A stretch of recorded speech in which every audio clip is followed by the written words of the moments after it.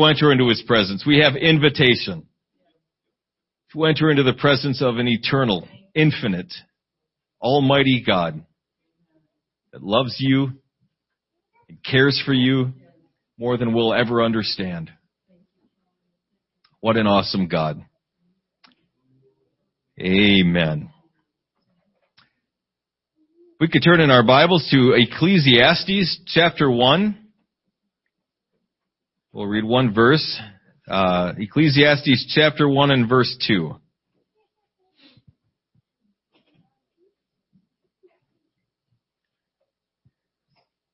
Vanity of vanities, saith the preacher. Vanity of vanities. All is vanity. Amen. We're going to pray and ask the Lord to bless the remainder of our service. We'll be speaking for a few minutes on this topic. Obscurity or the search for meaning. Lord Jesus, we do give glory and honor unto you. Thank you so very much for all that you've done thus far in our service, the blessings, the ministration of your Spirit that has been poured out upon each of us. Thank you, Jesus. We pray, God, that you would continue to do so for the remainder of our service, that you would be present here, that you would do what only you can do. We release you, Lord Jesus, to do what only you can do in this service. We will wait upon the Lord our God. We will give glory and honor unto you, and we will thank you, Lord Jesus, for all that you have done here this morning. Hallelujah, Jesus. We're expecting awesome things of an awesome God today. Thank you, Jesus, not because we're worthy, not because of who we are, but for your great name's sake, and because of your desire to pour out good things upon your children. We have confidence in you today, not in ourselves, not in each other, but our confidence is in the Lord our God, who is able to do exceeding abundantly above all that we can ask or think. Hallelujah, Jesus. Hallelujah, Jesus. We thank you, Lord. We give you glory and honor. And all these things we ask in Jesus' name. In Jesus' name we pray. Hallelujah, Jesus. Amen, amen. God bless each of you. Thank you for standing. You can be seated.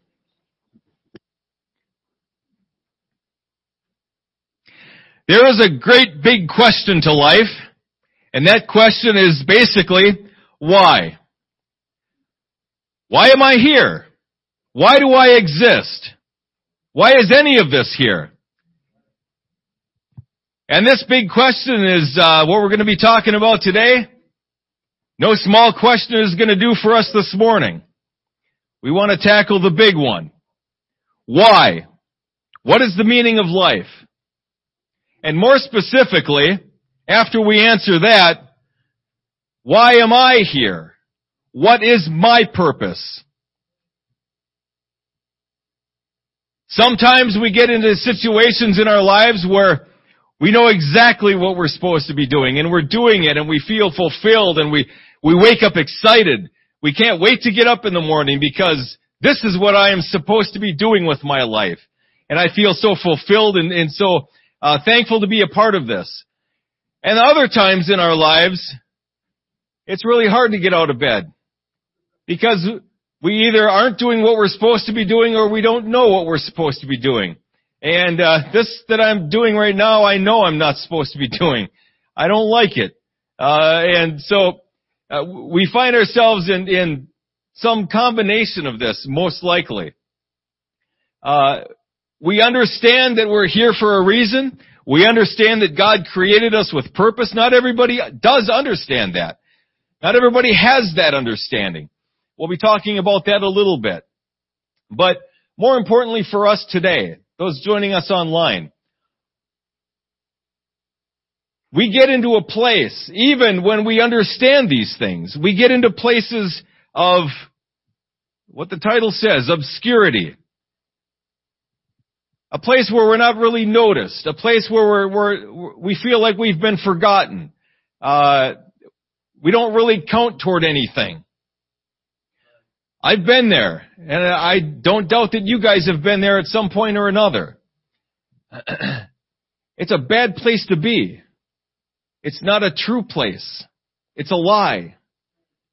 But we feel that way nonetheless. and we look at all the evidence and it seems to stack up. I'm not making a difference. I don't count toward anything. I don't matter. And so, certainly those who don't have the hope that we have feel that way, but we can get to the place in our lives where we feel that way too. I looked up some quotes of different people that had something to say about the topic. And a guy by the name of Joseph Campbell, I don't know who some of these people are, but this guy says, the meaning of life is whatever you ascribe it to be. Being alive is the meaning. Is that true? Is that false? How would we know? How would Mr. Campbell know if he's right or wrong? By what authority does he get to say this? These are questions we have to ask. The Dalai Lama says this: our prime purpose in this life is to help others. And if you can't help them, at least don't hurt them.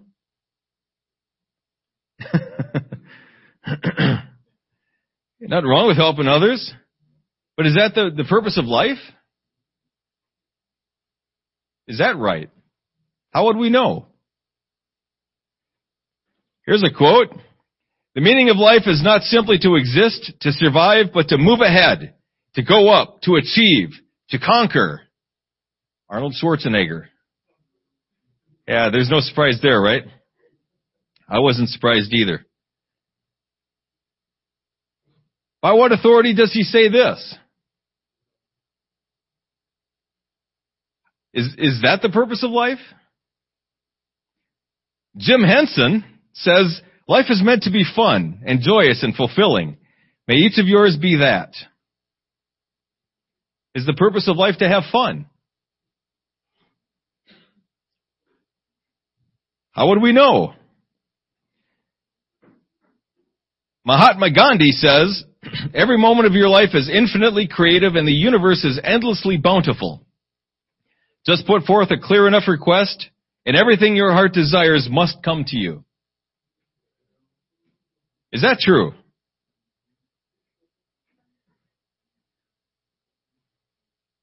Is Mahatma Gandhi an infinite being? Does he know that the universe is endlessly bountiful, infinitely creative? Or does he just believe that? Or does he just hope that? In moments of clarity, those who have traced their belief systems down to their logical conclusions have written about them. Now, we're going to talk more about this on our Wednesday class, but we want to be able to trace our belief systems, our worldviews, to their logical conclusion. What does this bring me in the end? When people have done that, philosophers, different people who like to think about these things, when they have done that, they come up with some pretty startling conclusions. Jean-Paul Sartre says this: man is a useless passion. It is meaningless that we live, and it is meaningless that we die. Yeah. But I tell you what, folks, what people believe outside of these four walls, if you trace their belief system all the way down to the end, that's exactly what you would come up with too. Anita Diamant says, the sound of the wind was just more proof that the workings of the world were random, that beauty, like suffering, was meaningless, that human life was as pointless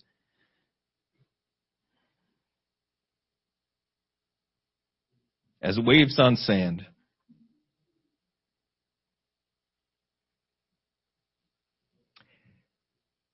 There are people that believe this way because that's what their worldview leads them to.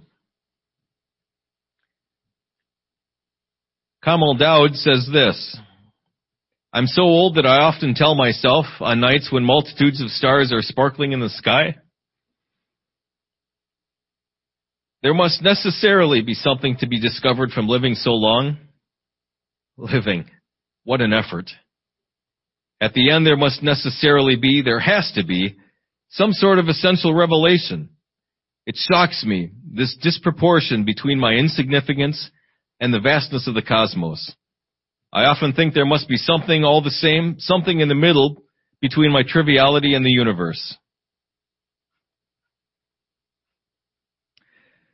Viktor E. Frankl, a survivor of the Holocaust, has this to say, probably concerning these individuals. As to the causation of the feeling of meaninglessness, one may say, albeit in an oversimplifying way, that people have enough to live by, but nothing to live for. They have the means, but no meaning. All through history, we have writings, we have scratchings, we have students' writings, commentaries on philosophers and religious people that seek to try to answer these big questions. Questions such as we're posing this morning. Why? Why do we exist? Why is anyone here? Other questions would be, what meaning does my life have? What happens when I die? How did all of this come to be? These are answers that people are seeking.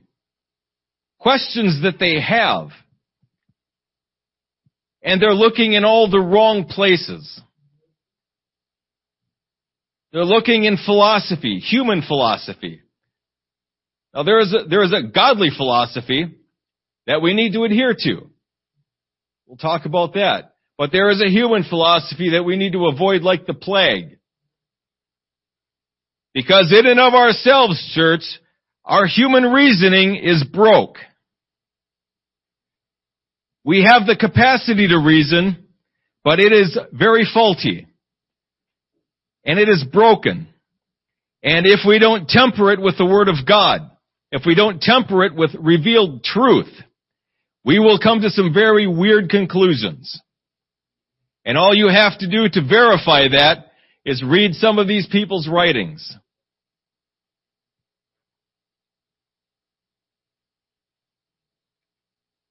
C.S. Lewis has this to say, all that we call human history, money, poverty, ambition, war, prostitution, classes, empires, slavery, is the long, terrible story of man trying to find something other than God which will make him happy. That's true. Anything but God. Give me anything else, people will say. The most ardent atheists, the most ardent humanists are backslidden Christians. Do you know why that is? Because nobody can hate God like somebody that knows Him first. The atheist that has never known God, you can talk to them. You can reason with them. They don't believe in God simply because they've never really had a chance to. But that atheist that has a hatred for God, that wants to push his atheism, I promise you it's because he's had a relationship with God and he's broken it. Something happened, and now he's mad at God. He believes in God. He has to hate Him that much.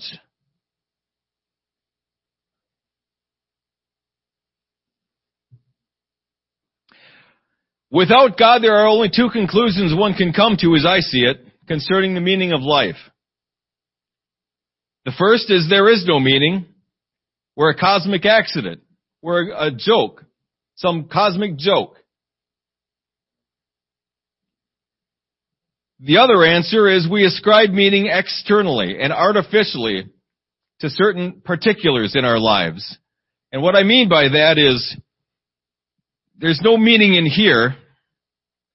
There's no meaning out there. I believe that there is meaning to life. Everybody believes that my life has some value, some meaning inherently. Let's call that a presupposition. The problem is, they can't explain why they believe that, because their worldview won't allow for it. And so what they do is they take these particulars in their lives and they try to find meaning in those. I'm really going to just doubt on my kids. I'm going to find meaning in raising children, or I'm going to find meaning in a job, in a career. I'm going to just pour myself into that and be the best this that I can be. That's going to be my focus, my meaning for living. A sport. If I'm really good at sports, I can find meaning in football or baseball or skating, whatever it is. And I'm just going to focus on that, and that's going to be the focus of my life. And that's what's going to give my life meaning. Because there's no meaning out here. And I can't find anything in here. So I have to find something artificially. And that's what people do. That's how they find meaning. That's how they derive meaning. The problem with that, of course, is that once that's taken away, for whatever reason, if I'm really good at football and I get a football injury, and I'm out, I can't play football anymore. Now what do? That's what gave my life meaning. What do I have left?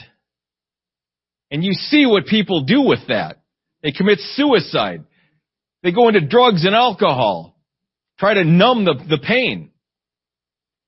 Because their life has no meaning anymore. That's simply not true.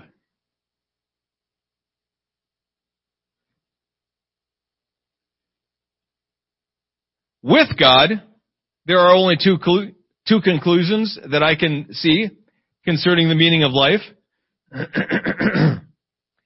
Either A, God has forgotten about me. He doesn't know where I'm at. I've somehow disqualified myself from serving Him. I'm no longer a part of God's plan.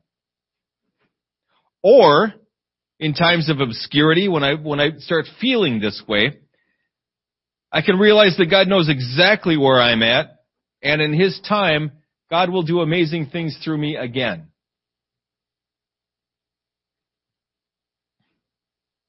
Now, our scripture text is kind of reflecting the worldview of some of these people who don't know God. This word vanity could easily be replaced meaningless. All is meaningless. Nothing has any meaning. Everything continues as it has been. The things that will be are the things that already are. Nothing changes. No matter what I do, nothing changes. I can't change anything. I can't impact anything in any meaningful way. You ever felt like that? I have. I don't know if this is the right thing to say, but if I were to quote Brother Louis L'Amour, I would say that he has a quote concerning this. I made as much difference as sticking your finger into a pool of water.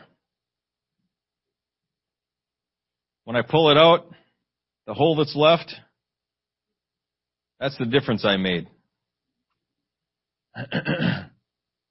People feel that way. Christians feel that way. And they ought not. It's a lie. But nevertheless, it feels so true. The preacher in Ecclesiastes felt this way.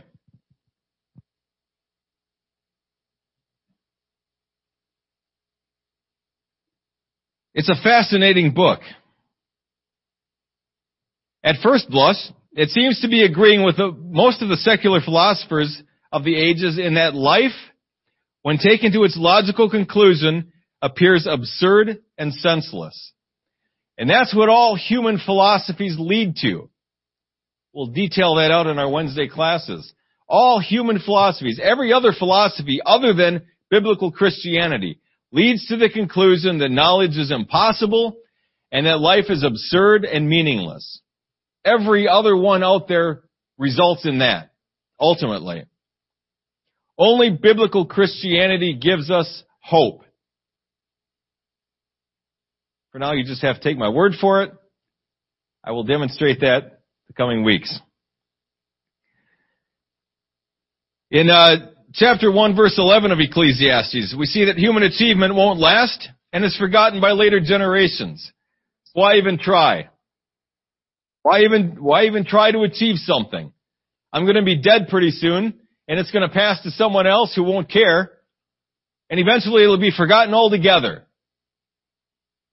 In chapter 3, verse 16, we read, injustice and wickedness are prevalent and often appear to go unpunished.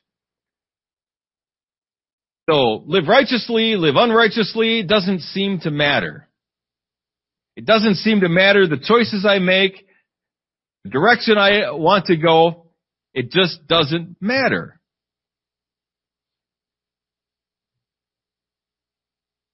And the dead end of self-sufficiency in chapter 6 is total despair.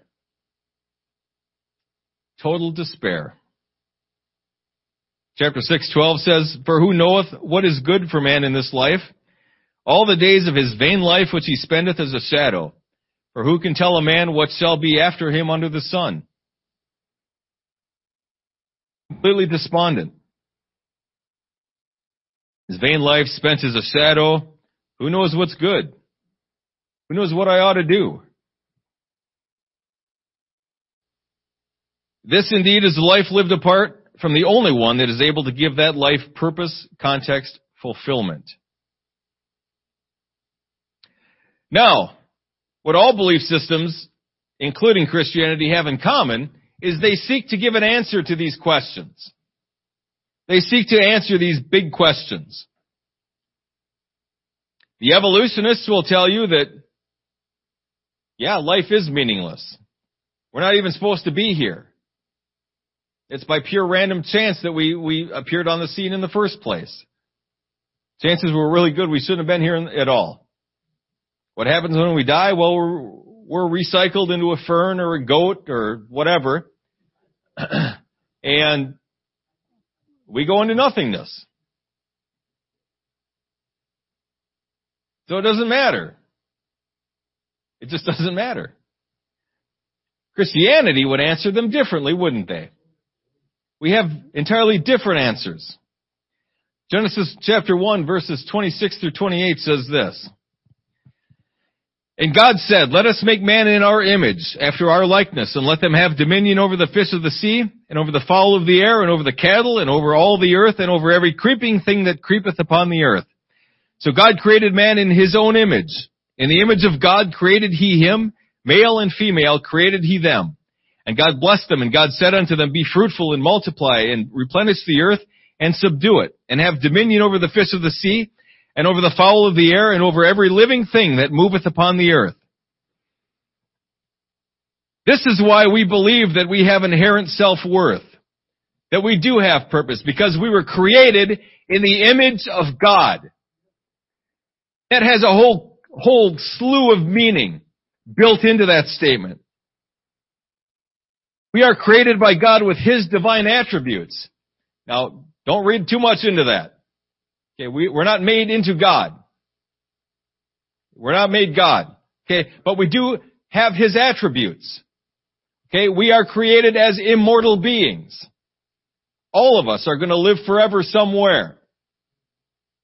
This is just one stage of that existence. I tell the kids at some point, should the Lord tarry, you're going to plant me. And someone else is going to move on. This is going to go away. And I couldn't care less. Because this thing has given me so much problems and trouble. I fought this thing for so long. I'm ready to be done of it. When it's planted, good riddance. I'm thankful for it. I want to be a good steward of it. But when I'm done with it, I am so done with it. I'm not going to miss it. But the spiritual aspect of me, the eternal aspect of me is going to live on. That is a reflection of God's character. He is eternal. He has given us creative ability. Now, we can't speak things into existence out of nothing like He can, but we can take stuff. My girls, Kyla, can take a piece of chalk and write the most amazing things on the sidewalk. The most amazing pictures, drawings. The whole neighborhood is amazed by it. I can't do that. I can create other things. I can create stories. I can write stuff. I can't make drawings. Elena, same way. And Ryan, he's created this whole mythos, this whole storyline from his stuffed animals. We still do it today. It's a beautiful thing. But we can take what's already there, lumps of raw materials, and we can make something of it. There are people that can take trees and metal and build a house with it. Brother Terry fashioned all of these things here. Amazing stuff. We have that creative ability. No other creature on planet Earth can do that. Can imagine something that doesn't exist yet, as if it already were, and then go and make that come into existence. We can do that because we were created in the image of God. We have free moral agency, just like God does. Now, God uses His perfectly.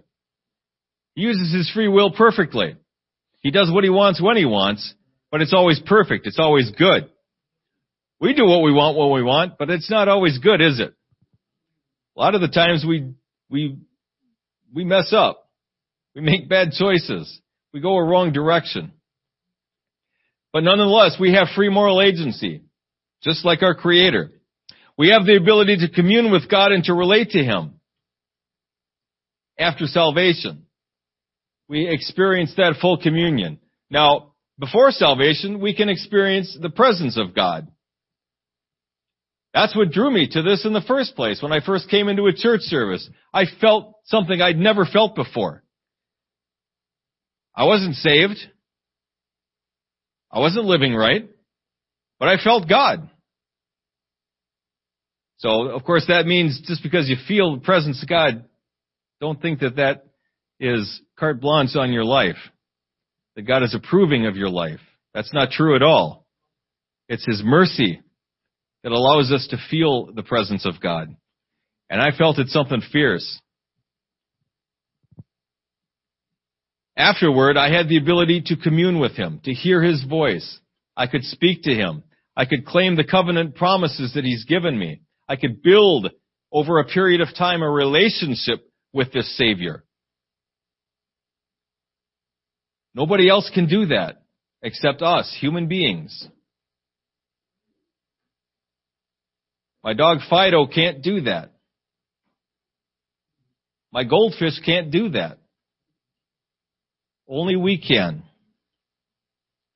He has given us His laws, His precepts, which reflect His character, with the idea that we should, through obedience to the Scriptures, also reflect His character. We are the only beings in all of creation that can reflect the image of God, because we were the only ones that were created in the image of God. Now, because of sin, that image is cracked and distorted. The mirror was broken. But you can still see a reflection. It's distorted. You see all the cracks, but you can still see the reflection of God in us. Because we were still created in His image. He places His attention and His focus on us. We see that in Scripture itself. One chapter is given to all of creation. And with a few exceptional verses, every other verse in the book relates in some way, fashion, or form to you and me. It deals with humanity.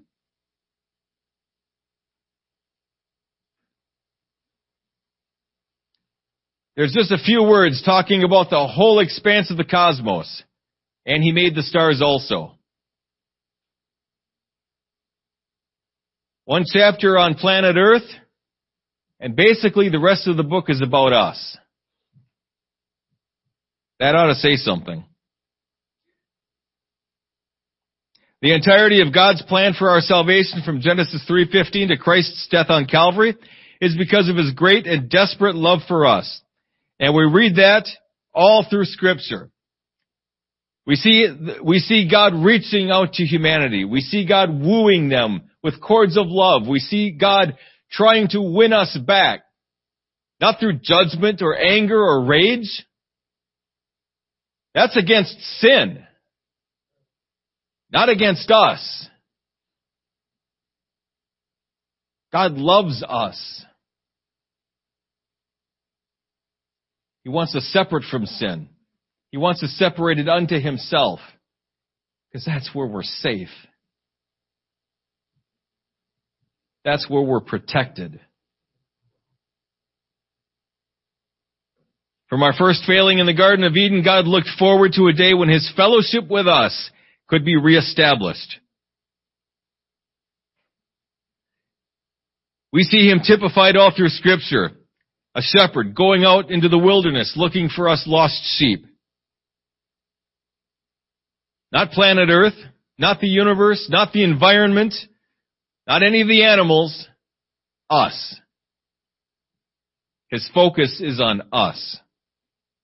He elevated us as the apple of His eye over all of creation. He would rule over His creation through us, and one day we're going to rule and reign together with Him.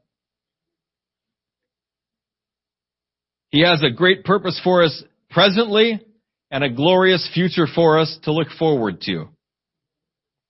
2 Timothy 2:12 says, "If we suffer, we shall also reign with Him. If we deny Him, He will also deny us." Revelation 20:6 says, "Blessed and holy is he that hath part in the first resurrection. On such the second death hath no power, but they shall be priests of God and of Christ, and shall reign with Him 1,000 years. We will have positions in His kingdom, and we will execute them perfectly." Praise God. Even the preacher in Ecclesiastes comes to the same conclusion. In chapter 12, verses 13 and 14, we read this. "Let us hear the conclusion of the whole matter. Fear God and keep His commandments, for this is the whole duty of man. For God shall bring every work into judgment with every secret thing, whether it be good or whether it be evil." Okay, so having made the point of our worth, our self-worth, what about times where we do feel unnoticed, unimportant, unknown? This is a very real thing, and I think it has a purpose, by and large. I think there's a reason for that. And we see it exemplified all through Scripture. We see different men of God that were given exceeding good and precious promises. And then God gives them the exact opposite. How about Joseph? All your brethren are going to bow down to you. But then he gets sold into slavery. And then he gets thrown in prison. Not seeing the promise yet. Talk about feeling forgotten and all alone. But he was faithful. He continued to be faithful. And God kept elevating him wherever he was at. Until the point where God's promise came true. Just like that. In the space of probably a half an hour, he went from being a prisoner to the number 2 guy in all of Egypt. And it does happen just like that. Look at Moses. Moses was supposed to be the deliverer. He was supposed to save God's people from Egypt. Next we read, he's on the run for his life. And he's at the backside of the desert for 40 years. 40 years. All alone. Forgotten. Surely they've forgotten me by now. I'm disqualified. What I did in Egypt, I'm sure that disqualified me. This is what I'm going to be doing now. 40 years. Then he sees a burning bush. And then just like that, everything turns around. And he's now the lawgiver. the friend of God, who talks with God face to face. King David, promised the throne, anointed to be king. Then he's running for his life from Saul. Not just for a few months either. Several years he spent running from Saul in caves, in the wilderness. Fearful for his life. The few men that stayed with him, at one point they wanted to stone him. This is a normal process. And you're going to feel alone. And you're going to feel forgotten. But let me encourage you as we close. Let me encourage you in this. Just like these men's lives turned around, so will yours. When the time is right, when God's purposes come, it will happen just like that. And God is going to remove you from your place of seeming obscurity, and He's going to plant you center stage. And let me say something else. When that day comes, we need you to be ready. This church, this town, this county, we need you to be ready when that day comes. Don't be discouraged. Don't let things just fall off because it's not going to matter anyway. It does matter. God is preparing you. God will not promote a novice. I'm not saying anyone here are novices. But what I am saying is the more preparation God puts in a person's life, the greater His plans are for that life. And if you're feeling like you're in times of obscurity, if you're feeling like you're all alone and forgotten right now, there's a reason for that. God is getting you ready for something. Stay faithful. Stay faithful to wherever God has you right now. I promise you, with everything in me, that's going to change. And it'll change so fast it'll make your head spin. So be ready. When God calls, be ready. And see what God is going to do through you. Amen. Let's all stand.